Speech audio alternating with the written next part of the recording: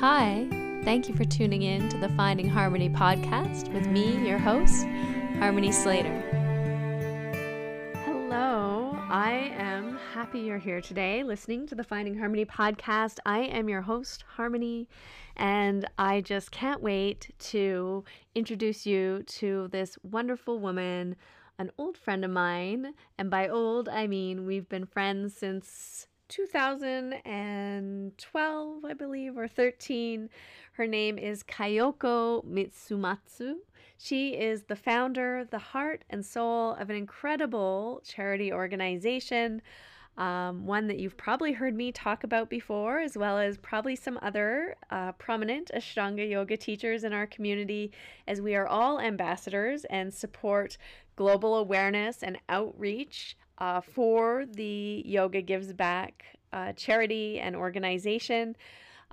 Yoga Gives Back is growing. It's in 30 countries now. It started from a small seed, just an idea, a dream in Kayoko's heart, and has grown to an international cause, all creating awareness to help women and children in India. We're going to hear all about that, how her vision grew, why she had the vision in the first place, and just what an incredible organization Yoga Gives Back is, the good work that they're doing. For the cost of one yoga class, you can change a life, and we're going to hear how and why and what's involved in this podcast episode with Kayoko. And I know there's a couple events coming up that are really important to Yoga Gives Back. There's the Global Gala, which will be in November, and there's also a yoga marathon that's happening. I believe that's October 2nd, being headed up by Eddie Stern, as well as others. So please donate, please join. You can also, if you're a teacher or a yoga studio owner, you can always jump on their website and host your own donation class and get members of your community joining. Maybe a teacher will donate their time to teach a class and then give that money to Yoga Gives Back to help them really empower women to create businesses in India. And I don't know how much you know about microloans, but we're going to talk a lot more about them and how beneficial they actually are to empowering women and communities, and then also their children, the investment in their children's education, and just uplifting an entire village through this small donation that we make in North America. It goes a long way in India. So I'm just thrilled that you're here and so happy to be able to introduce you to Kayoko and Yoga Gives Back. If it's new to you, definitely check it out. It's an incredible charity organization, especially if you are a yoga practitioner and someone who has benefited personally from the practice of yoga. What better thing to do than give back to Mother India and her people and the country that has given us so much through their spiritual heritage. Also, I just want to mention that today is the very last day you can sign up for my Ancient Breathing 2.0 class or course. We're starting live classes today, Sunday, September 18th. Doors close tonight at midnight. You'll be able to catch all of the class videos. Live class videos are recorded and in the course platform, as well as pre-recorded videos describing each of the practices, demonstrating. There's tons of handouts. There's all kinds of information inside this course. It's a week-by-week course, so each week you'll have new content released. We're studying the Hatha Pradipika as well as the ancient teachings and practices that come from India on breathwork, on kriyas, pranayama, holding and retaining energy, and why it works to help us sleep better, to balance our nervous system, to help us digest food better, lose weight, manage stress, create more resiliency in our whole system, body, mind, spirit, as well as grow that spiritual energy within ourselves. So eventually, hopefully, one day we too can have the experience of awakening Kundalini experience or enlightenment, that Buddha mind, whatever you want to call it. It's a special, unique mystical experience that the yogis talk about, that the Buddhists talk about, that is the essence of the pranayama practice, of the breathwork practices. All of the physical and mental and emotional benefits are really the side benefits. Those are just what happens when you start to gather your spiritual energy and gather that prana and collect it within yourself. And by collecting that prana within yourself and building the prana, everything starts to feel better. Everything starts to work better. Your mind becomes clearer. You're able to focus better. Your whole life starts to fall into place. Not to mention, you feel like you're in the flow. You really are connecting to that bigger, broader, ultimate cosmic consciousness, feeling connected with that energy supreme, the energy that is in everything around us, in us. You know, it's an incredible journey to start to dip your toes into. And so I hope you'd love to dip your toes in with me. Ancient Breathing 2.0. It closes tonight. If you have a heart calling at all to practice and study and learn more with me, this is one of the very best ways to do that. I'm there for the students inside the course 100%. I give it my all, and you get my undivided attention. So come on in. You have a few hours left to join, and I would just love to see you there. And so now let's head on over and listen to this beautiful conversation with my co-host Russell, of course, and my good friend Kayoko. Hi, welcome to the Finding Harmony podcast. I'm your host, Harmony, and I'm here with Russell Case.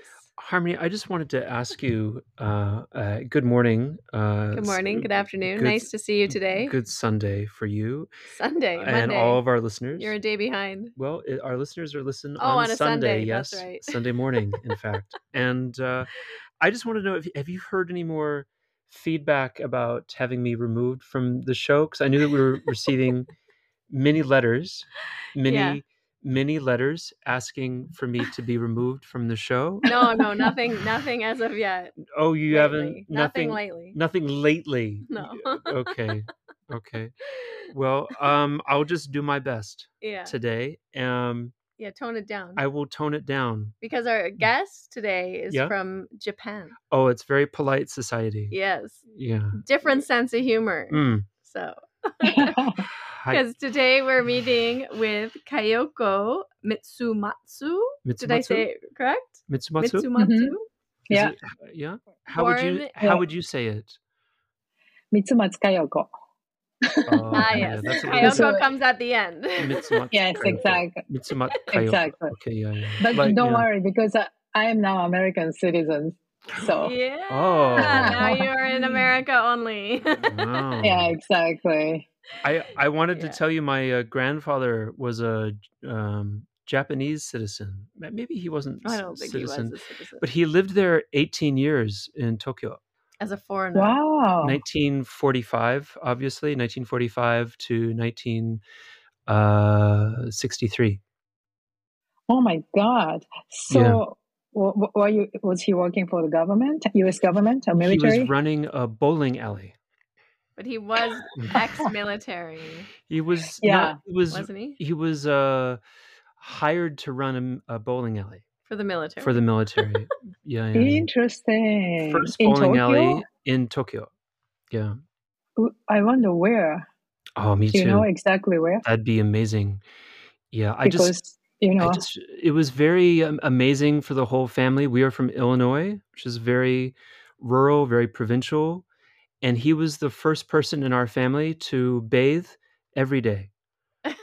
Before that, no one had ever taken a shower or at all. And we would have a bath once a week.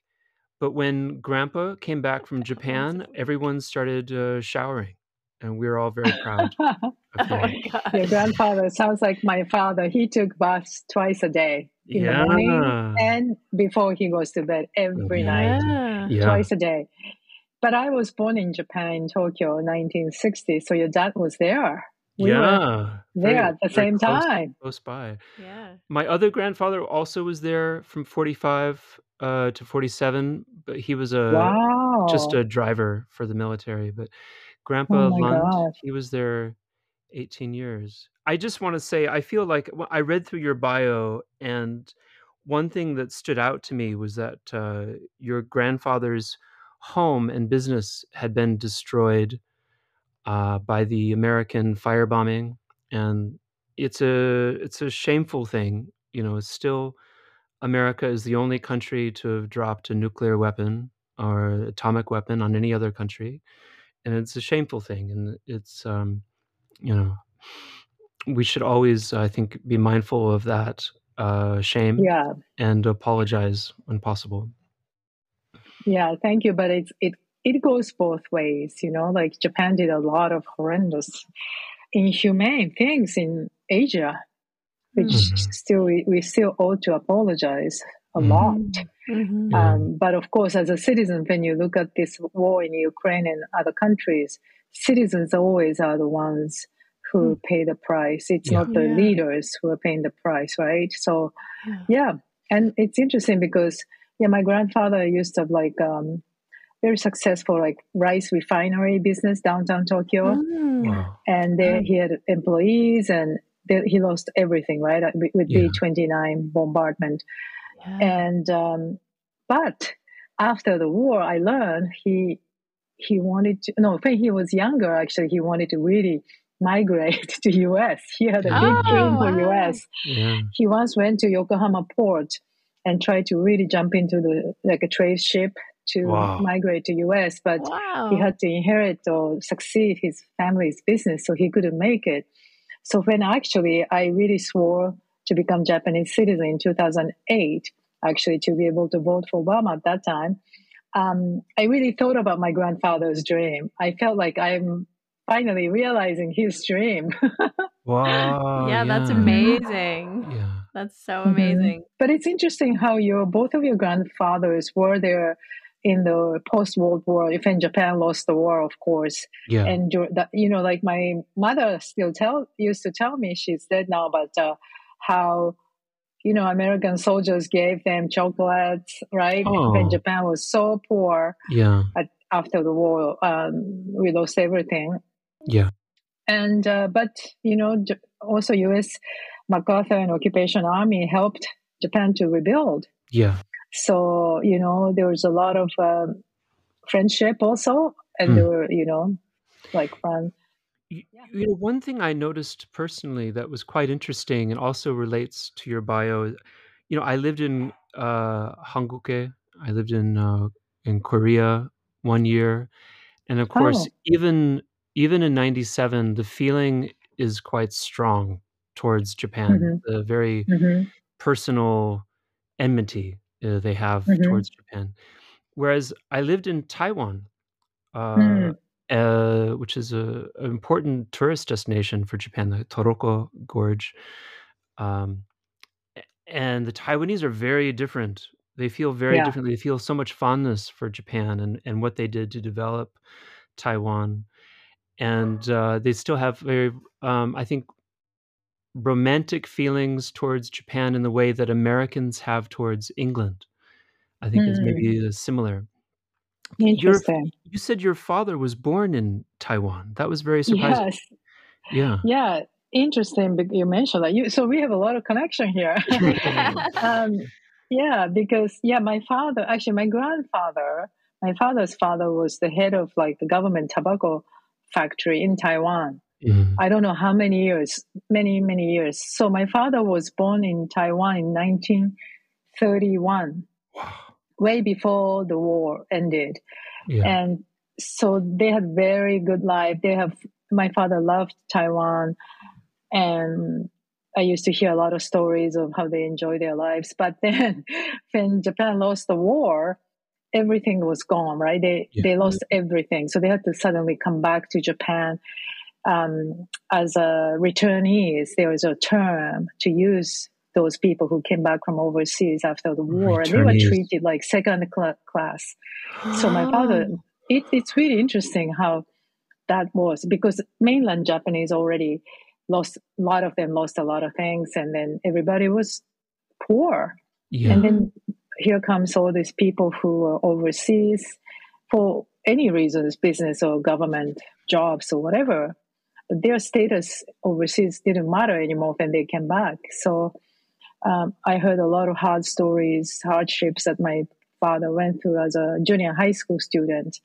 And also they went back to the family compound in Kyushu, Southern Island, very, very, countryside. And so he was like beaten up by the kids. Everybody was like rough at that time. So he actually told me one day, if he had gone one more day, he would be killed. So he jumped on a train went to Tokyo. I think he was in junior high school still last year or something, and he had his aunt and uncle in Tokyo, so he just went there. And ever since he finished high school and college there, and but these were hard stories. But this generation, they don't want to talk about this. And I read this in his high school 60th memorial book. And I said, I just couldn't help crying, And I said, why don't you tell these things? And he said he couldn't even read the book because he couldn't stand to read the pain of all the other friends went through that they all wrote in this book. Yeah. So it's like that. And So anyways, and the interesting thing is yesterday, my step grandson, Teddy, white kid. He goes to college in Oregon, and he loves Chinese and Japanese. So he's been studying Chinese for 7 years. And he just went to Taiwan for 2 months for internship. And he was just telling me, like you were so saying, how Taiwanese love Japanese. And so he really had a great time there, and now he wants to go to Japan with me next year. Amazing. Yeah. Nice. Do you go back to Japan every year, or have you? I used to. Yeah, I used to, but especially when my parents were getting old, they used to come here too. But of course, during the pandemic, my father died during the pandemic, so I couldn't even go to his funeral. Yeah. So, and then Japan is still very strict. Yeah. I don't know if you know it. Even if you have family, you have to have a visa to go there. Oh wow! Yeah, it's very strict. So we'll see. And you would be a Japanese citizen, right? No, I lost my Japanese citizenship. You had to give it up to become American. Actually, Japanese government officially doesn't allow dual citizenship like many other countries do. A lot of people can continue to hold on to the passport, which I didn't.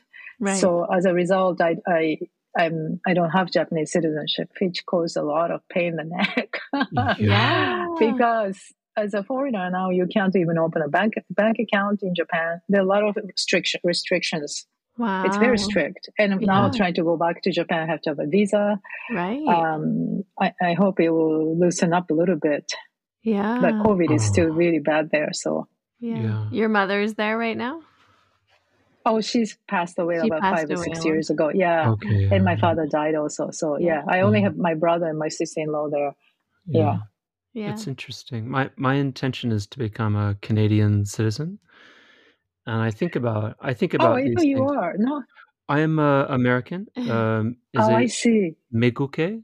I don't know what they call it in Japan. American, but Beikokujin. It's close. It's close to Korean. Close to Korean. Yeah. It means a beautiful land person in Korean. Rice. That's right. In Japanese also, it's somehow Beikoku is like a rice land. Rice land. Rice country. Nice. Yeah. Rice country person. Versus in Korea, they call us a beautiful person. Beautiful country. Yeah, that's beautiful nice. land person. Yeah, that's different. Yeah. Rice country person. Yeah. That's amazing. I grew up in New Orleans, which is rice country. So that makes interesting. That makes sense. Yeah. Actually, my husband is from Louisiana, half Cajun, half Lebanese. No, he is. So we have a lot of connections. Cajun. What part of New Orleans proper? No, Eunice, Louisiana. Eunice, yeah, I know the Eunice. Yeah, I'm from Slidell, which is a little north. Oh, yeah. Oh, yeah. Are you Cajun too? No, I'm white. Yeah, very, very white, very Swedish, kind of a little Jewish. Swedish. Yeah. Interesting. But Cajuns are white too because they're French Canadians, Yeah, French like Canadian. Arcadia, right? Spanish, Black. Arcadia. but French, Spanish, black. No, that's Creole. That's Creole. Yeah, okay. You have to talk to my husband. I accept. Yeah, you have to I talk to my accept your husband. definition of Creole. It's Exactly. the Creole as a word is a kind of loose basket, of everything. So, Acadians, they're properly from Canada, but everything is mixing so much, Yeah. Yeah. It's another side subject. How did you meet your husband? Yeah, From Louisiana. Yeah. In so India? I have a lot of you met him? No. No. Oh. No, I met him in Los Angeles. Nice. Okay. Through my first husband. Wow. Yeah, I met true. Harmony through her first husband. These things happen. Sometimes things happen. Yeah, exactly. Oh. So my parents were actually at my first wedding here in Los Angeles and met Ken, my current husband. Yeah. And when I was going through my divorce, he was my only a really great friend, and so that's how. Nice. Yeah. Oh, that's it's very been nice. very nice. Yeah, it's been over 20 years now. So yeah, wow. And I inherited his son, his daughter, and now I have 5 grandchildren. That's amazing. Amazing. Yeah, so the life is very full. Yeah. Well, why don't I'm gonna read a little intro about you, because some people don't know who you are. Exactly. They're like, who is this Kayoko that's speaking? So you're born in Tokyo, 1960, when the country was rebuilding after World War II. You moved to Osaka at the age of 13. I visited Osaka once. It was very beautiful. And then you were working. You grew up after you graduated. You were working with the Japanese National Public TV. And somehow, you can tell us how, I think you moved to London, England. Were you living in London, England as the ambassador, right? The not the ambassador. Attaché to the ambassador.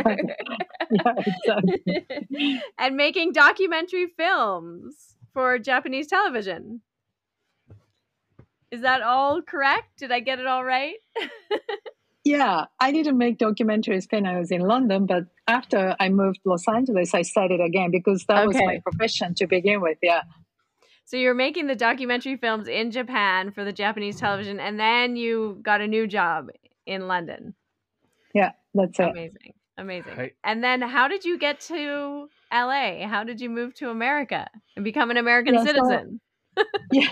So I met my ex in London, who was also a TV producer there. And he was going back to London. I had no intention of going back to Japan. When I left Japan for England, I told my mother that I'm not coming back here forever. I was so mean. I had it. I had enough. Yeah. So I packed everything and I somehow sent everything to England. And then I decided to move to LA because it sounded interesting. So I actually applied for UCLA film course, like a graduate school program, which I didn't pass. I didn't pass anyways, but I moved here. And because I already had a career with NHK, Japanese public television, before I moved to London, I told everyone that I'm doing independent work. Yeah. So people started asking me to do independent producing and, coordination, research, directing. So I did that about 25 years since I moved here. Wow. Yeah. Wow. Incredible. Yeah, we covered a lot of stories. Yeah, I went to Canada a couple of times too. Oh, cool. Yeah. What was it? Was there something specific, like growing up in Japan, that made you want to get out of Japan, get out of that culture, and like never return? It sounds like. I think it's the sexism. Yeah. Well, let's hear from. Yeah. So, to make it very simple, I always. Growing up, like my mother especially, make me do dishes, whereas my brother was always like okay studying. Right. And like during junior high school, so my brother went to the best like best elementary school to begin with. Whereas I went to like a local public school, right? And he went to like an elitist from the beginning till now. Like he went just elitist course. Whereas I, as a daughter, was supposed to move with my father's job. So I moved every year during my junior high school because my father's was a banker and he was transferred to different branches. So I moved to Osaka to South and come back to Tokyo. I went 3 different schools. And so I always thought, we had a very different life, my brother and my sister, myself, only 2 years difference. And I just always questioned to my mother, like, why am I doing this and why he's doing this? And the answer always was because you're a girl and because this is tradition. And I hated this answer so much. But what can you do? Because that's the norm, right? That's how everybody lives. So you can't question. But then I got a chance to go to Australia for a year as a Rotary Club exchange student in high school. And I lived with 4 different families, all like working class, nice Rotary Club families. Both mother and father were working. There I found this chart, like a short chart, where every day my host brother and host sister, all teenagers, had exact same amount of work, like washing dishes, taking trash, all these things. Boys and girls are doing exactly the same amount of work. And I said, this is my answer. There's no gender difference here. And so I realized, my questions found answers. And it was really huge moment. That was an enlightenment moment in my life. So that gave me a huge self-confidence that it's okay to have questions, even if you don't find answers right there. Maybe answers are not there. Yeah. You're looking for answers in the wrong place. Right. I think you also had an experience that informed Yoga Gives Back and your maybe desire to live away from Japan when you lived in Brazil as a child as well. And that also informed things for you, if that's right. Yeah, exactly. So I lived in Brazil right after I stayed in Australia for a year. So 1978 to 98, long time ago, again, because of my father's work. And there, for the first time in my life, I saw the real poverty, which, growing up in a very middle class Japan, there was some poverty, but not to the extent of like India or Brazil, developing countries have, it's just in front of you every day. Every time we stop, children come to ask for money or sell things, and the lifestyle, is so different. So I learned a lot about also there are some very wealthy people too. So how there is accumulation of wealth into a very small percentage of the population, whereas the other big population is still struggling so much. So that was my first exposure to a real social divide, economic divide. Yeah. And that really actually gave me a really strong feeling of working for public television and making documentary to voice the voiceless in my immature, idealistic sense as a college student. That's what I felt to do. So that's how I entered Japanese public television. Amazing. What kind of documentaries did you make in Japan? What were the topics? Yeah, so there are a lot. Yeah, so I worked there for 7 years like a slave, literally like a slave. Oh my God.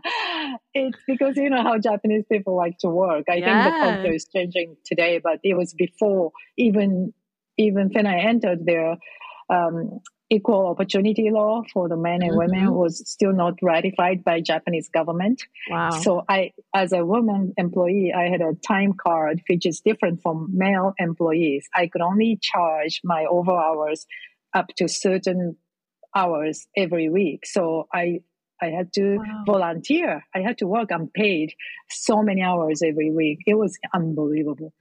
Wow. So anyways, that is at first, slave Can you wage. imagine? It was 1980s, early 1980s. Wow. And so when I entered as a producer director, there are 48 of us fresh out of college. They hired only 3 of us are women, and that was like their law, not law, but their limit policy. Yeah, right. They limit women's employees less than 10%. Wow. Can you imagine that? So that was so I entered to the workforce. Like it's a very liberal place to work. It's a journalistic, very liberal place, but culture is very sexist. I was surrounded by sexist guys, and they taught me a lot. So I have to be very grateful for all my colleagues, but it is a very sexist culture. But I did a lot of programs about things like that, and also like people with disability. I've done some documentaries with homes with severely disabled people, and I've learned so much because I just grew up in a very cocooned, privileged kind of situation, so I didn't know much about Japan, the reality of Japan, Right. Yeah, so I have learned a lot by making documentaries and meeting people all over the country, and yeah, amazing.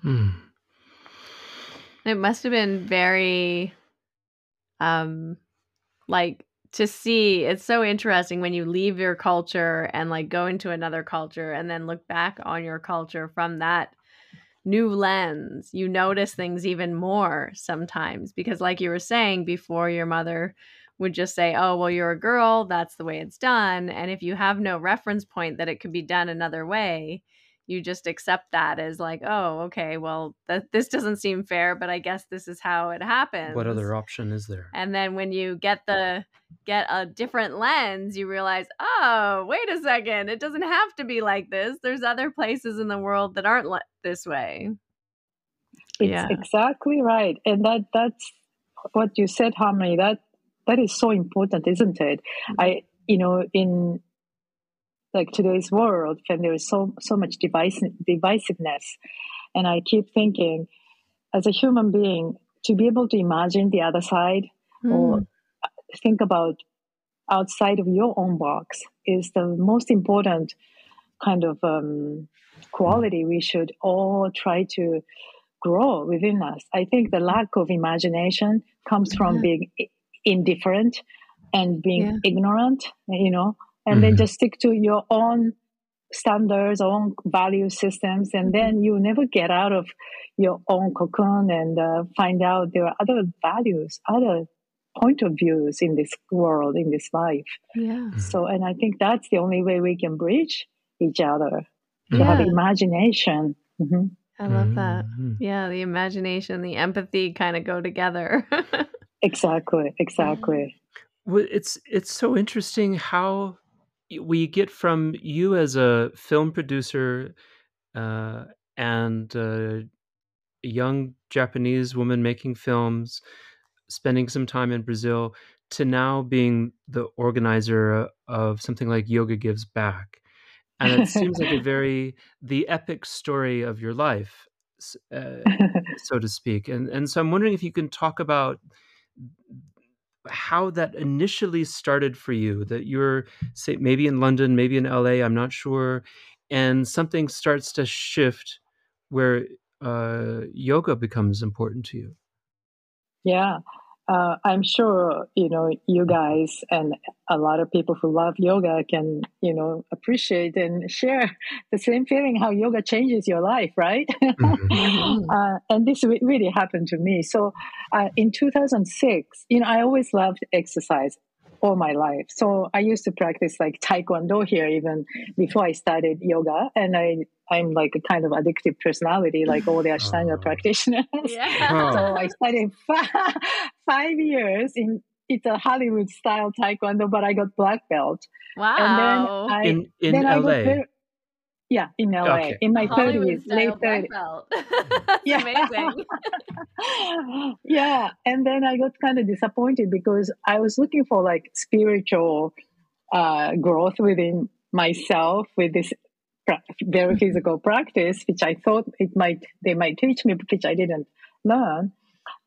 So I was looking for something always. But anyways, with my job, I was doing a documentary in 2006 about social entrepreneurship and microfinancing. So I've learned so much about Dr. Muhammad Yunus, who won the Nobel Peace Prize in 2006 for his revolutionary microfinancing. Yeah. What was his name again? Dr. Muhammad Yunus. From Bangladesh. Okay. He's amazing inspiration to me.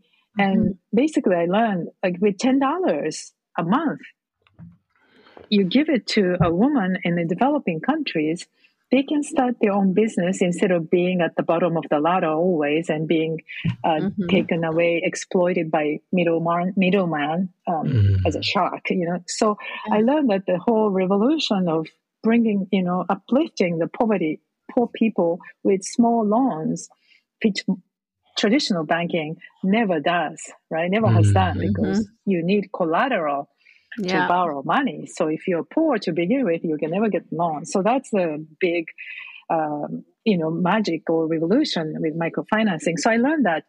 And I was doing this documentary. I come back to LA. I started practicing Ashtanga yoga, and I'm feeling great every day, sweating and feeling happy. And I realized one day that I was spending like $10 a month or $10 a class at that time. A class, and $65 for nice pants. You know, it would be $200 today. Yeah, they'd be exactly double that, right? At least. Yeah, definitely double. Yeah. So, and a lot of people feeling great and everything. And there were a lot of charity classes for HIV, breast cancer, animal rights. But there was nothing that really focused on poverty issues in India. And I had never been to India, but because of this story that I did with the microfinancing, I knew that India was kind of neat. India was also a place where microfinancing was growing, you know, with huge poverty issues. So I talked to my teacher, Ashtanga teacher, about this idea of how about doing something of giving back to India. And we started talking and brainstorming, and our mantra for the cost of one yoga class, you can change your life, came up. And then interestingly, this I really feel very strongly about. Like, I started talking about this in Los Angeles. Nobody stopped me about this idea. Everybody said that's a great idea. Yoga teacher or studio owner or business owners. Everybody was very supportive from the day one. So my first fundraising class was like, we had raffle and I had to bake cookies, and I collected my leftover Christmas gifts as gifts, you know, prizes. that kind of a fundraiser. And very soon somebody reached to Kino McGregor. She gave us her first DVD as a raffle gift. Things like that. So that was the beginning. And then, so long story short, first 8 years, I just was working as a producer, director for NHK, doing a lot of documentaries. And then I was growing this organization because I just loved the way how it was going. And so many people responded positively. And then in 8 years, I realized this organization has grown too big and I couldn't do both. And I was ready to drop my profession as a documentary filmmaker, working for public television. And I really wanted to focus on YGB. So that's how I did. 8 years ago, I just completely became full-time employee. At that time, not employee yet. It took another few years because we didn't have enough money to employ me. Right. But now I'm the only, I'm officially an employee of Yoga Gives Back, and I'm committed 100%. Amazing. So you ran it at the beginning, just offering some donation classes and getting some other people involved. And then you would collect the money, and then how would you distribute it to the women and children in India? How did you start in with the microfinancing? So I didn't know anybody in India at that time. So luckily, through my documentary making, I made some contacts of Indian Americans who were working in a microfinancing field. Around that time, it was very, very pioneering and cutting edge kind of field. So I talked to him, I want to do this and give back to India as microfinancing resources. So he introduced me to Grameen Foundation. which is Dr. Yunus's big global foundation based in Washington, D.C., replicating Dr. Yunus's microfinancing in dozens of countries, helping millions of people now. So very quickly, I got introduced to Grameen Foundation. Their executive director on the West Side said, yes, we want to be connected. So we were actually officially, Yoga Gives Back was officially posted on their website as one organization whose donation goes directly to their microfinancing institutions in India. Mm-hmm. So I felt very good because now I can be responsible where the money goes. Right. It was like, first year was like $4,000, $5,000, then $5,000, like that. Yeah. But at least I knew where the money was going there. But the problem in 2 years was like, they couldn't tell me exactly who was getting the money. And that was, that was not good to me. Because of my film background, I always wanted to connect people directly. Right. I wanted to go there, talk to them. So I started looking for for empowerment. Yes, in both ways, like people who give want to know what's going on, right, with their money.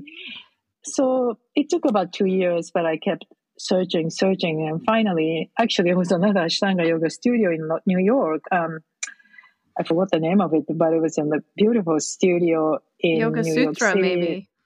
Yes, right across the street from New York Public Library. Yeah, Yoga right Sutra. On the second floor, Yoga Sutra. So when I go there, I used to practice there. And at the reception, there's Sophie Halbert, who is now our ambassador, and she happens to be Martha Stewart's niece. But anyways, oh wow, long story. Martha Stewart's niece. Oh, that's quite a good connection. Yeah, exactly. But I started talking to her, and she said, "Actually, I have an organization that I support in India. So you should, and I have some contacts. You should talk to this lady. You should talk to them." That's the beginning of how I got in. Really, that was really a breakthrough for me to get connected to the really trustworthy 2 NGOs, non-governmental organizations, one in West Bengal, one in Karnataka, outside of Mysore. Yeah. And they are the organization we have developed programs over the years, over 10 years now. And I love the leaders of these organizations. They are like my spiritual gurus. Nice. They really commit themselves. Their lives are totally into empowering really underserved communities. Yeah. Incredible. They're also doing the microfinancing then?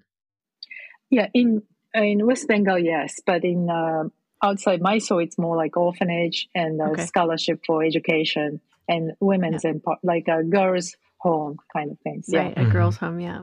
Yeah. Mm-hmm. It's amazing. My mother started a business in the 60s. She was making she had a pillow company and a pillow factory making giant hippie pillows. And for whatever reason, they struggled to get loans from traditional sources, from banking sources. And so instead they went to these predatory loan organizations in Chicago. And as it turned out, they were run by the mob because the intention was to exploit people who came to them for loans. And then the loans were 20%. And even though the company had a big success, my mom got the pillow on the Johnny Carson show in 1968. And then there was Johnny Carson and Ed McMahon, and they were bouncing on the pillow. And it was very exciting. But when they came back to Chicago, the mob came to them and threatened violence to get the money back. And of course, they didn't have the money because it hadn't quite started production in a big scale. So they took the company.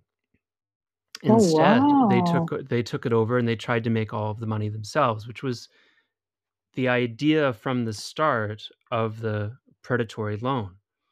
And this was happening hundreds and hundreds of times throughout Chicago as a kind of scam. And it's amazing just how, that of course wrecked my mom's early professional life. Yeah. One of many times her life was wrecked. But it just strikes me that how often vulnerable women can be exploited when they're trying to start out with a company with a great idea, with a purpose, and then they become abused in the process. Yeah. And I think it's not just women, in this situation, like both men and women who doesn't have backing, right? Collateral or backing. Traditional banking just didn't give any chance to them. And that's the way how the society works for long, maybe even today. Like they're supposed to stay at the bottom of the ladder, right? Yeah. And even in India, actually in Chicago, I did a documentary, so I know south of Chicago, where it's predominantly Black population live. That's right. There is a company, microfinancing company, who started microfinancing early on. I forgot the name of it, but it was very impressive the way how they did it. So maybe it was after your mom's time, or I don't know. Yeah. But these loan sharks were the problem within microfinancing too. Around 2010, these people took advantage of illiterate farmers, and they made it look like microfinancing. But interest rate, you talked about 20%, but they were charging up to 75%. Oh my 75%. Gosh. Oh. And there was a suicide among these poor farmers in India. I remember this. And so, I remember this story, Kayoko. Yes. So the government have to intervene and regulate the interest. I think the maximum cap was set to 24% or something like that. But there was a big scam. So I was glad I didn't actually work with microfinancing for-profit organizations, because they saw that as an investment opportunity, right? We worked with an NGO who didn't charge interest, but they wanted to use the system to uplift the poorest women, and they charge, we worked this together. They charge 50 rupees a month, not as an interest, but as a savings requirement, so that they save 50 rupees towards their daughter's future education, which is much better than charging interest. And we supported the administrative cost with our funding, and like you guys all supported this. So we are now supporting about 550 women now. Yeah, that's incredible.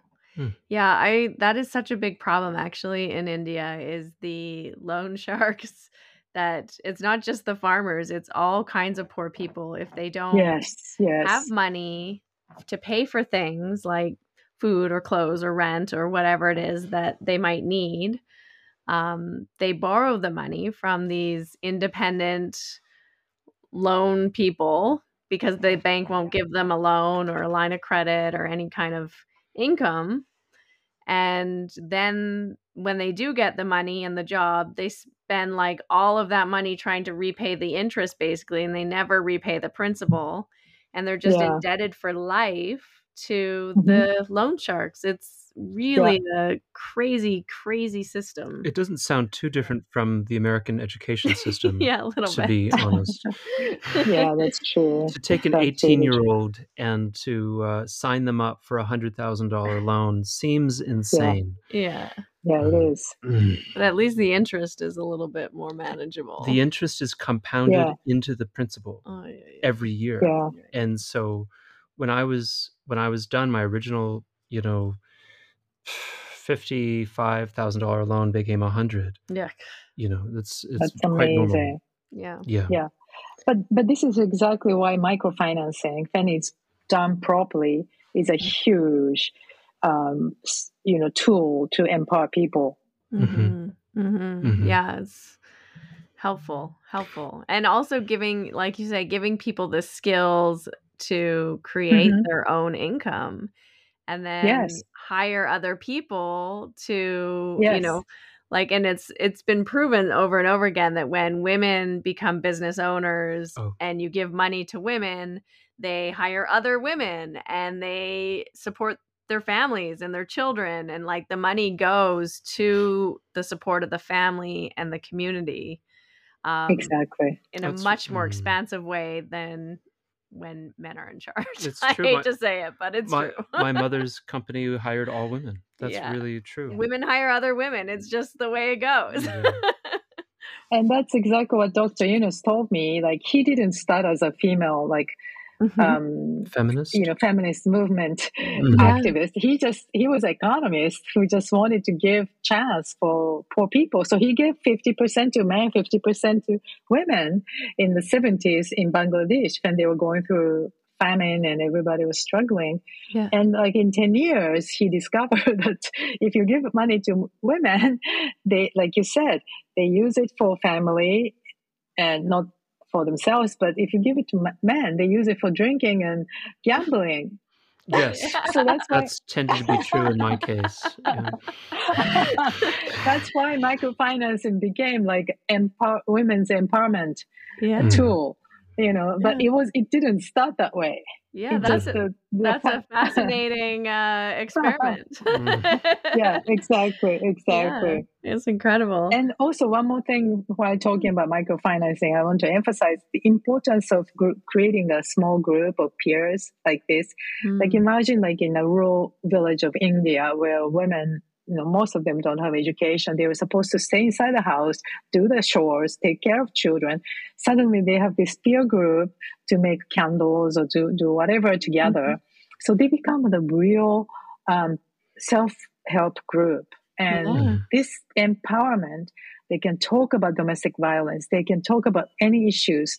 And they have been helping like child marriage or human trafficking and things like that within the groups. So I have seen that is another huge bonus. And Dr. Yunus also talked about that in his book.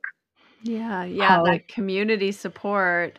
And then all of a sudden you're outside of the home. So you're not like alone in the home doing the chores with maybe one other person. But now you have a community where you're able to talk freely because it's all women.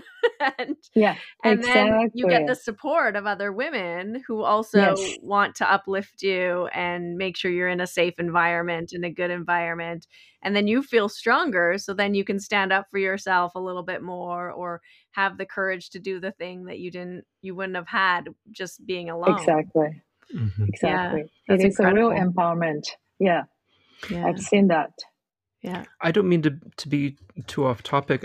I'm just curious about your first trip to India and what that experience was like for you. And did you ever find yourself part of the community in Gokulam and in Mysore? Were you ever a part of that Ashtanga yoga experience? Was that because I feel like Yoga Gives Back was a big part for a lot of people like who were in the Ashtanga seat in Mysore. People talked about Yoga Gives Back a lot. That's so nice to hear. Well, actually, I myself have never been a part of Gokulam community. I have visited there many times to solicit Sharath to become a sponsor and things like that. That's good. I did that twice. And I took one time, I was lucky. We always going through Mysore like 2 days or 3 days, in between our visits. So, but one time I was able to take a class, Sharath's grandmother's class. What's the name? I think Saraswati's class. I was very fortunate to do that. But usually we just have to rest because we stay in an orphanage just before that, usually like stay in a, room with a hot, bucket only, sometimes no hot water. And so people just need to relax a little bit. It's very emotionally also intense. As much as exciting, it's emotionally intense. So we usually rest a little bit in Mysore and just walk around Gokulam and look at how it is, It's a nice resting place. It is.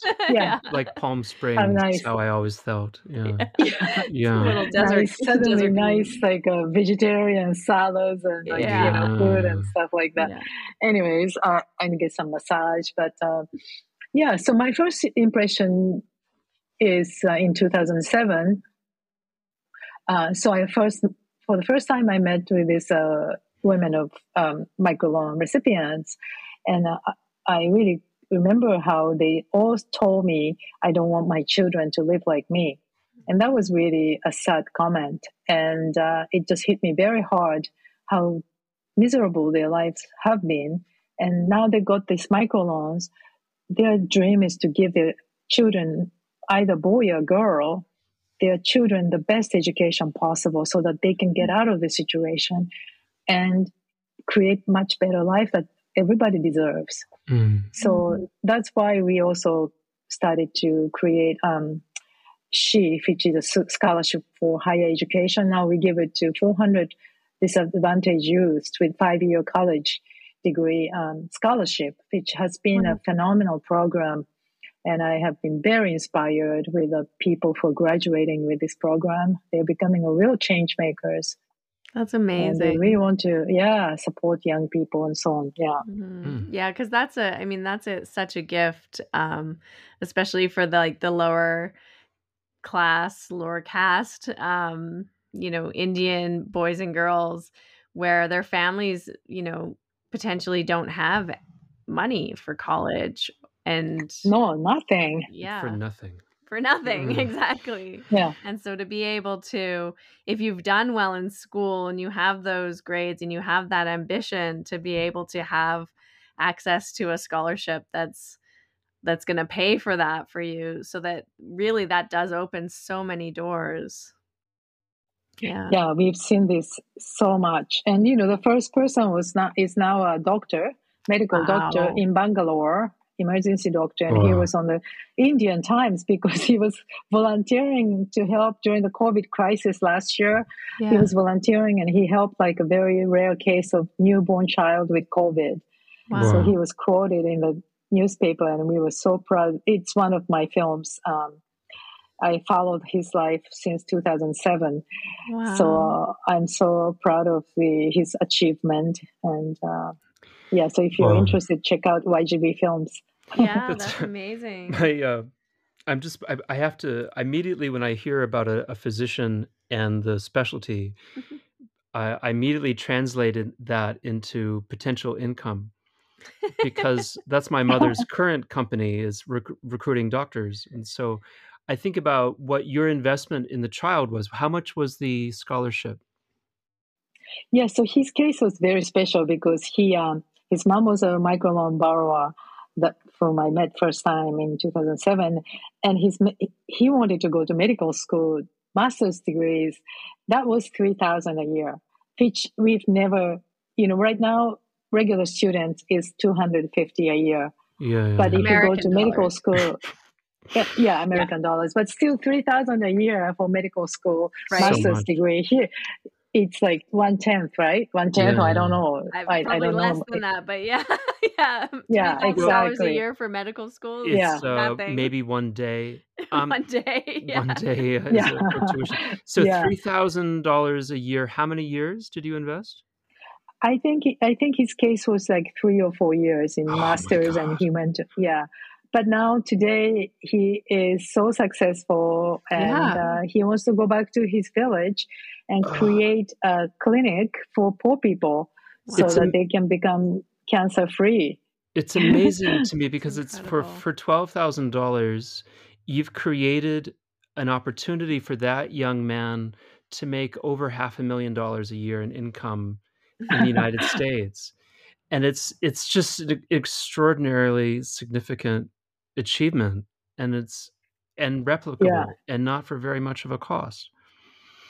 Yeah, I don't know if he will make that much money though in India. No, not in India. No, but still, even if it was $100,000 a year, the or $50,000, it's incredible. The situation in the United States is so dire that very soon they'll have to change the visa laws for physicians, because we cannot meet the needs of our patient base. Half of the population of doctors are retiring. They're baby boomers. They're retiring, and we are not producing the physicians that we need in any way, shape, or form to reproduce that sheer vast number of retiring doctors. So soon, doctors like from India or Canada will be recruited to come to the United States, Mexico, Costa Rica, Philippines, and then, right? There are many countries, by the way. And then, so a doctor like your recipient, I mean, very soon it'll be quite easy for him to come to the United States and make $500,000. $500,000 is not easy. But this is. I know, but this is the interesting thing. So I now take like 10 ambassadors or supporters on a Seva trip. And the last trip or 2 trips ago before COVID, one ambassador asked this doctor, Guru Prasad, would you like to come to LA? And he said, no, thank you. He said, no. And I was so happy to hear that, because he said, I have too much work here. I'm not interested in going to other countries. And I'm like, and this particular person also is so spiritual. You know, I always wonder, where does it come from? But he says things like, what's the word? You know, we are all one. Basta iva kutumba kan. Basta iva kutumba kan. You know, when I'm interviewing him, and suddenly he will say things like that. We believe in this. We are all in one. We are all one. No matter how poor, how wealthy you are supposed. You know, so you have to have right to receive medical care. And I am interested in helping poor people in my country.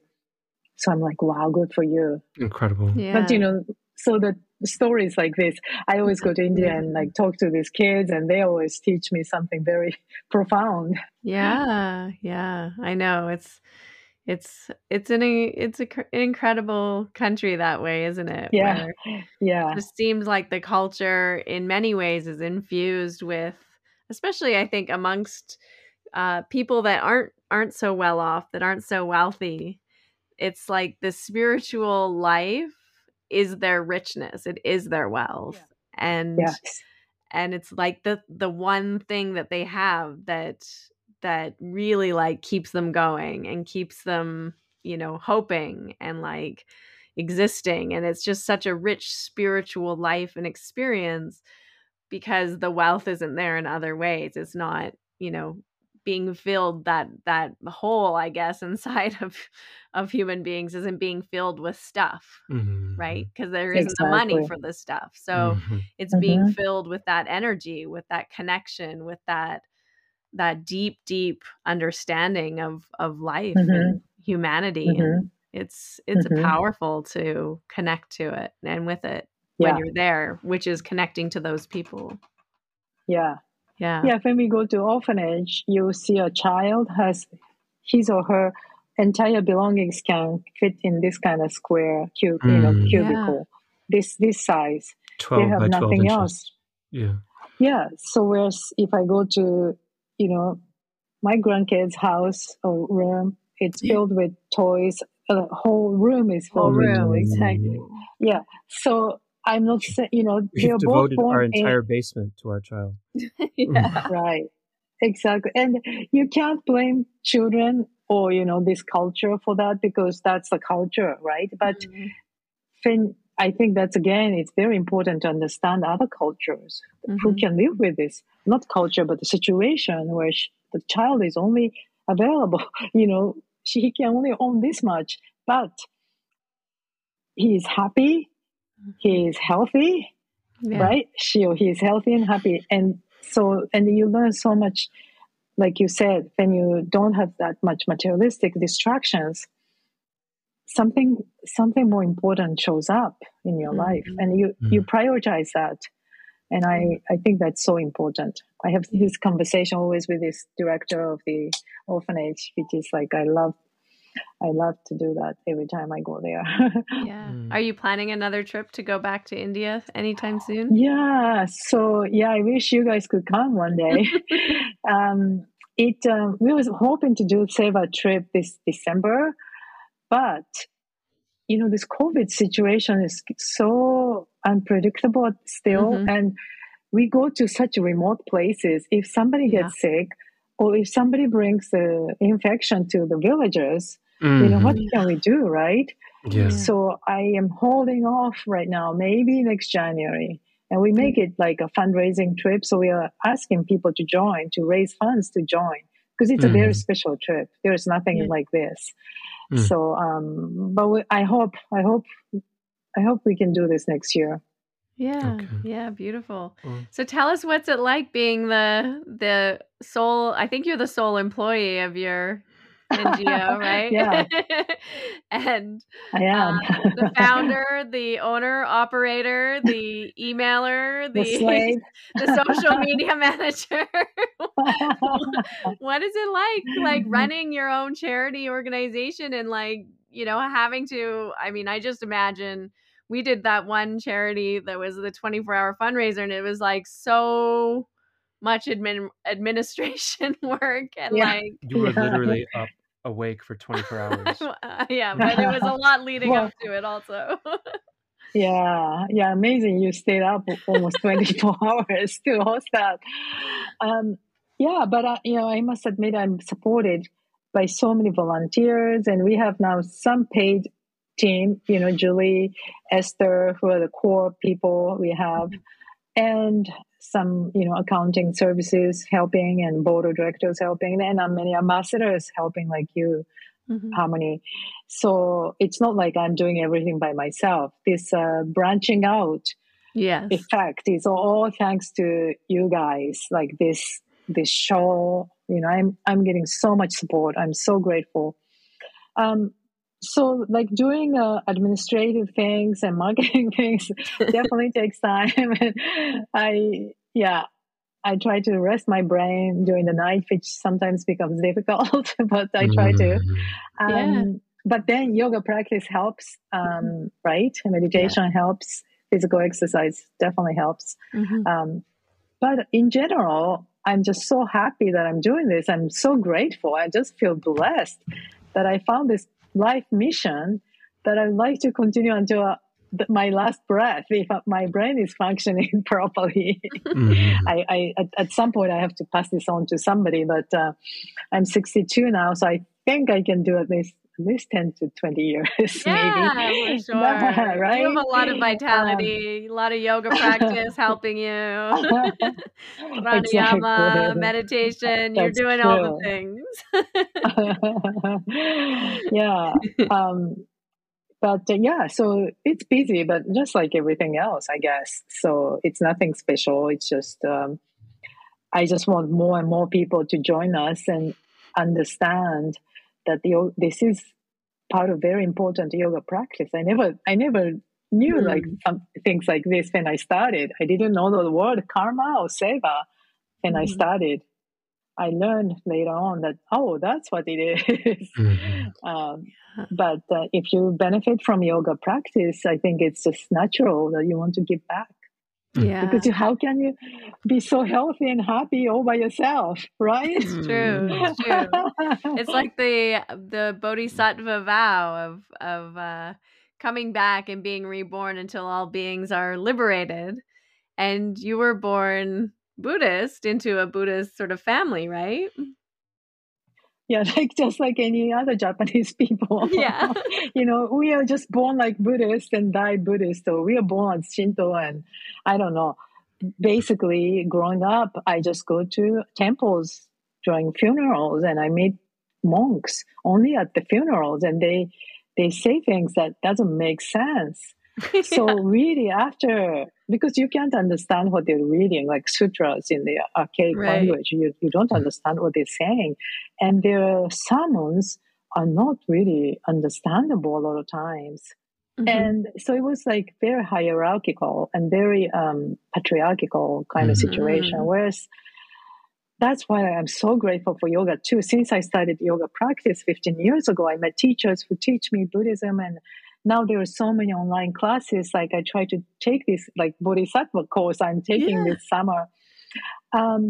It's still very deep and I don't understand everything, but at least it opened my eyes and heart what they're really teaching me. And why didn't they, like I was so disappointed. I didn't know that we all have Buddha nature within us. Just like Hinduism talk about Brahman and Atman, Buddhism also talk about this. And so we have something good in ourselves from the beginning. So we are supposed to strive to live up to it, right? Yeah. But why we didn't learn things like this is most important thing when we were growing up. I never knew this until recently, like 5 years ago or something. Yeah. It's always deeply radical when a church speaks in the language of the people and not in the esoteric language that is impenetrable to the people. Whether it's Latin or Greek or what have you, or Pali or high English, or Pali. But when you make a concerted effort to speak in the language of the people who are listening, and then truly you are creating a more beneficial society. You're not just exploiting a society. Yeah, that's right. That's why it's radical, I guess. You make it contemporary, right? So you have to make a decision what to say and what terms you use. But that's the only way to get message across. Yeah, and I like that. I guess analogy or that similarity between the two things we're talking about, where one is sort of ritualistic and then one is like embodied and felt. And I think our yoga practice can also be like that, right? It can be like very ritualistic and separate and isolating of ourselves, or like divorced from culture and society, or it can be very much embodied and a part of culture and a part of our lives and a part of society and a part of like making the world a better place and giving back to people who really like are in need, especially from the country that the practice you're doing is coming from. And I think that that's so important to really embody the teachings, embody the practice. And that's a lot more than just doing Surya Namaskara or, chanting some mantras. Like that's not going to help you. That's not really what the yoga is about. It's not transformational. What makes it transformational is that it's transforming you, which is transforming society, which is transforming the world, which is, bringing everyone along, right? It's that bodhisattva nature. Like you're uplifting everyone, not just yourself. And so I think you're the ultimate bodhisattva. We'll see. Bringing all these beautiful people with you, and also inspiring so many yoga teachers I know, like myself and many, many others that I know are a part of your ambassadors, your team of ambassadors. Without your heart and your inspiration and your just like constant energy for the mission, which I know is challenging to, stay so consistent with that energy and that output, to keep that vibration high. It's so inspiring that, we, of course, you say, we're also uplifting you and sharing and everything, but it's definitely a two-way exchange, because you're sort of the heart of the mission, in so many ways. And so it's really motivating for all of us too to get behind you and help support this cause, because it's so important. Yeah, I appreciate that. I never thought like that, but nowadays I'm getting a little bit used to be the face of the organization, because maybe if it's easier to associate with the mission, I don't mind anymore. It's good. But like, to me, having like you guys, so many people who supporting me and our mission is like my really bonus feature of Yoga Gives Back. I never knew when I started. I had no idea, right? And then year by year, like if I go somewhere, like, oh, I have an ambassador there. Like if I go there, I have a teacher I know. So I have brothers and sisters everywhere now, thanks to Yoga Gives Back. And just like yourselves, because this is such a selfless mission, people who come to us for that purposes, not to become like a celebrity, right? Right. You have celebrities coming to you to want to be a part of your mission. We hope so. Yeah. No, you had so many great people. Like in your last your last event, online event, Belinda yeah. Carlisle, who was amazing. Yeah. Fantastic. one of my Yes. childhood heroes. Yeah. I know, And right? many others. That's just one example, but so many beautiful It's true. souls. But again, this work takes this like celebrity or status off, because people come with other kind of different mission, not to sell their products or sell their names, right? So I think I didn't know, like these are the important lessons I've learned last 15 years. And then the power of this community and the intention and action. Yeah. Yeah, it's incredible. Well, I want to just, before we go, you have over 2,400 women and children in India that you're serving with a 5-year commitment to each person. Wow. And then you have the Sister Aid program, which is providing microloans to 550 mothers and primary education to 600 young girls or abandoned children. That's incredible. And some of your recent projects are creating menstrual equity through the PAD project. Can you talk a little bit about that?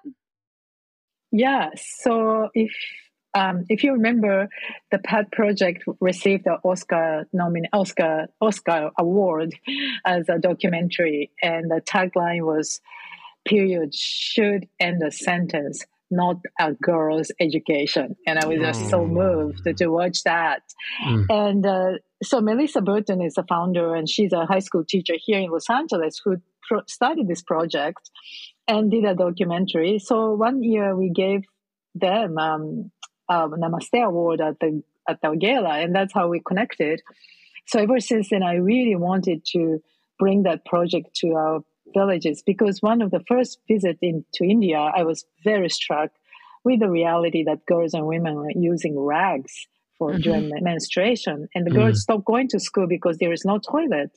And I remember, like, as a young, junior student, when you have heavy menstruation, just carrying pads in the bag, and so the boys don't see, like these things are very complex issues. But the girls even don't have toilets.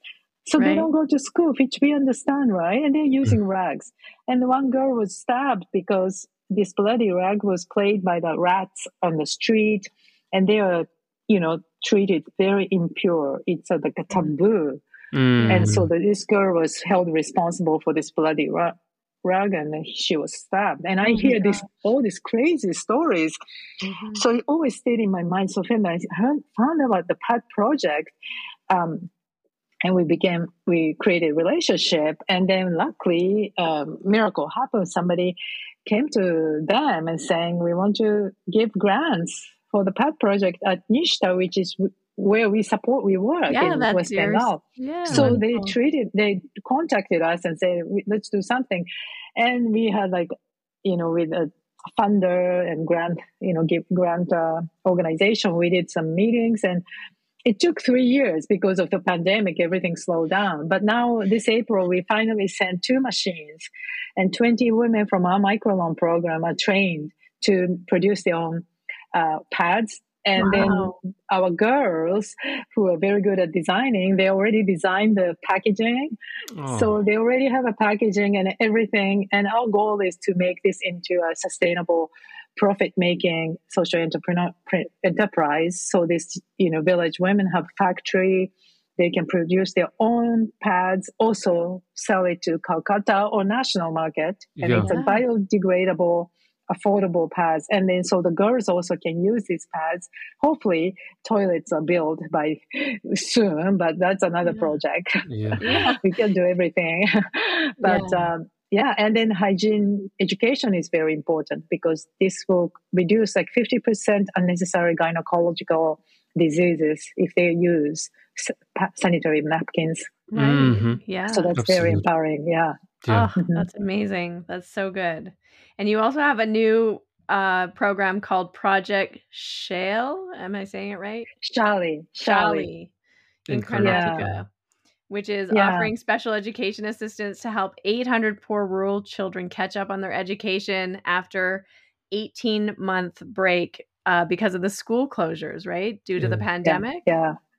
That's incredible. Yeah, and the government schools, India well, they're very poorly funded. So the teachers come back and all these small children, they lost reading abilities, algebra, all the skills because the parents either died of COVID or they were too poor to take care of kids, right? So poor kids were just roaming around the village. They lost all the skills. So yeah, we help this program. I was very much aware of our own privilege during the pandemic when we were spending our extra money, which most families don't have. We were spending our extra money for tutors, math tutors and French tutors for Jediah. Wow! So during the entire pandemic, he was speeding ahead in his skills. And That's while great. most children who don't have tutors, who are just sitting at home, they're behind. And I was like, this is an example of what privilege does and how it creates an equity gap between children. And then I think Harmony will mention next is a digital divide.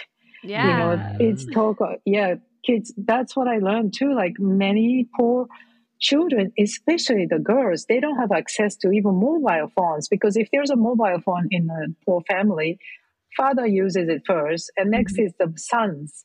So the girls are the last ones to use. So there's no data.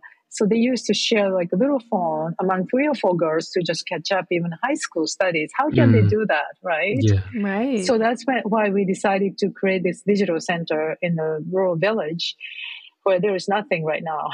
So if we can create a center with 100 computers with internet skills and internet access, women can go into e-commerce to sell their products. And we gave 5 computers so far. And the girls are helping illiterate farmers to apply for government assistance, for example. So it's a ripple effect is huge. So we hope to make it happen. That's the Women Rise Digital Center. Yeah. And it's providing access to computers, internet, and skills training for 5,000 underserved girls and women. Exactly. Incredible. That was one thing, I think that you brought this to my attention during one of the fundraisers, that there was like farmers or like certain women or certain groups could apply for a certain government like I guess bursaries or things that the government was doing during COVID, but nobody had the internet or the computers or the skills to apply for the loans that really needed them. And so then again, the people who don't have that access to those things don't know. They don't get the access because they don't have the access. Exactly. Yeah. So then it's like the poor just keep kind of getting left out and overlooked, and the funds aren't helping them anyway. Exactly. Yeah. So always the poorest are the last to be served, unfortunately. Yeah. But we can change it. Yeah, and you're actually doing the work on the ground to change it, which is incredible. It's so inspiring. With your support. Yes, with our support, which brings us to the next part. Is how can people get behind all of these wonderful projects and your mission? What's coming up for you and the different fundraising events or things that people can help support? Yeah. So of course, if you're a yoga student or yoga teacher, you can always create like a fundraising event. It can be like a tea party too. Just get together and just raise some money, to give back. Just give everybody, if everybody gives one class fee, which is 25 to 30 these days.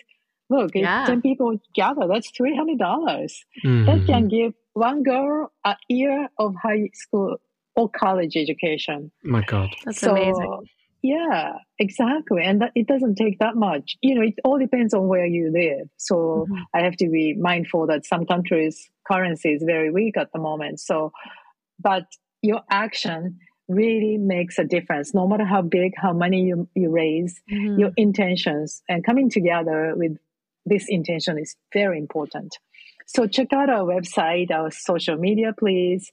Follow Instagram, Facebook. We always keep posting our events. We have some events in September already.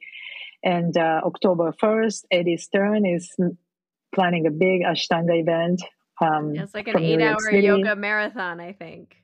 Yes, I think we'll announce it very soon. Online, right? Yes, online, I think in person too. And in person, so people can join. They can join online. They can join in person if they're in New York. Yeah. And donate exactly. to support Yoga Gives Back and the Women Rise Digital Center. Yeah. Yeah, I'm so grateful for that. And then we'll have our November 2nd is 12th is our annual gala with, I think it's going to be a whole day again. And we'll start the silent auction the whole month of November. So if you have a company or if you have a condo or Airbnb, you can donate.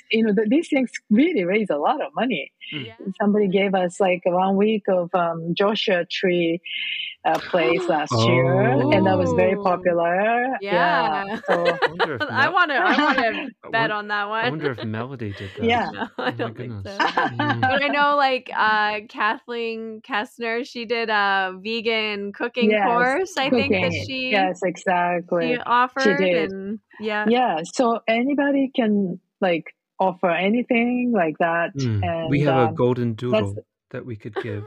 We could loan out. Loan? Give away. Very therapy friendly, dog. A therapy dog, that's right. Energetic. Free therapy dog. No, not free. You have to bet on it. You have to bid. Yeah, bid You have for to bid. Yeah, and the money all goes to the children, and you can have this miserable dog. No, she's so sweet. Yeah, your heart would break if you lost your dog. But yeah, that's a great thing. Like offering a service or product or vacation or anything for the silent auction that's going to happen. And people bid online, do they? Yes. Yeah, we're creating online bidding. So you can do mobile, these things all blossomed during the pandemic. Yeah. God, Yeah. So we have those technologies now. So yeah. And usually during the Global Gala, we do there's a bunch of different panels and yoga classes and kirtans and different amazing events that people can also attend with their donation. Yeah, exactly. Yeah. And then we usually present Namaste Award to somebody very special who has, who is a leader in the humanitarian philanthropy activist world with some yoga connection usually. So we'll listening to Muhammad Yunus last year was really inspiring. It was so great. Yeah, you were there. He was amazing. Right. Yeah, I definitely was there listening to him. And who were some of the other people that you've given the Namaste Award to? So filmmaker David Lynch, of course, continues to be so inspiring. He always joins our global gathering for India in June now to talk about his experience of Maharishi Maheshi Yogi and his TM, and also Alanis Morissette. I love to have her back again. Yeah, good. The Pat Project. The Pat Project and Jack Confield and Trudy Goodman. That's right. I remember that. Also, Malika Chopra and Primal Shah, who was the head of founder of Kiva. A lot of people know about Kiva as a microfinancing online platform. They probably raised $2 billion now. Wow. Yeah. So, yeah. So inspiring. Such inspiring events to attend. So that'll be in November 12th. Yes. We'll start announcing it very soon. Okay, great. Wonderful. And thank you so much for, Thank you. And people can find you at yogagivesback.org and Yoga Gives Back on Instagram. Thank you so much. Yeah, that's really, your work is inspiring and your dedication is awesome to see. Thank you. And I thank you for your presence in the world. Thank you so much for having me and sharing the mission and work. It's our pleasure. And grateful. I'm sure people will continue to hear more about it over the next few months because I'll definitely be posting too about it. So, yeah. Thank you so much. Arigato. Don't forget, doors close for Ancient Breathing this Monday. So you have about 24 hours or maybe a little more, depending on when you're listening to this podcast, to get inside my ancient breathing course. Doors are closing real soon, so don't wait, don't delay. It's time to jump in. You have lifetime access as well as an invitation to join me in future live classes. There's an amazing payment plan. Invest in yourself, invest in your wellness, invest in figuring out what is the best pranayama breathwork practice for you. Design your unique pranayama practice based on your constitution with my help, my guidance, and my input. We're going to meet together for the next 7 weeks in live classes, and then you also get the bonus of a 6-month membership to my inner circle, where you'll get continuing support for the next 6 months after the program. So jump on in. It's an amazing offer this time with an incredible bonus, and I hope to see you there. Thanks for listening to this episode of Finding Harmony with me, your host, Harmony Slater. You can find out more information on my website, harmonyslater.com, and I look forward to connecting with you again soon.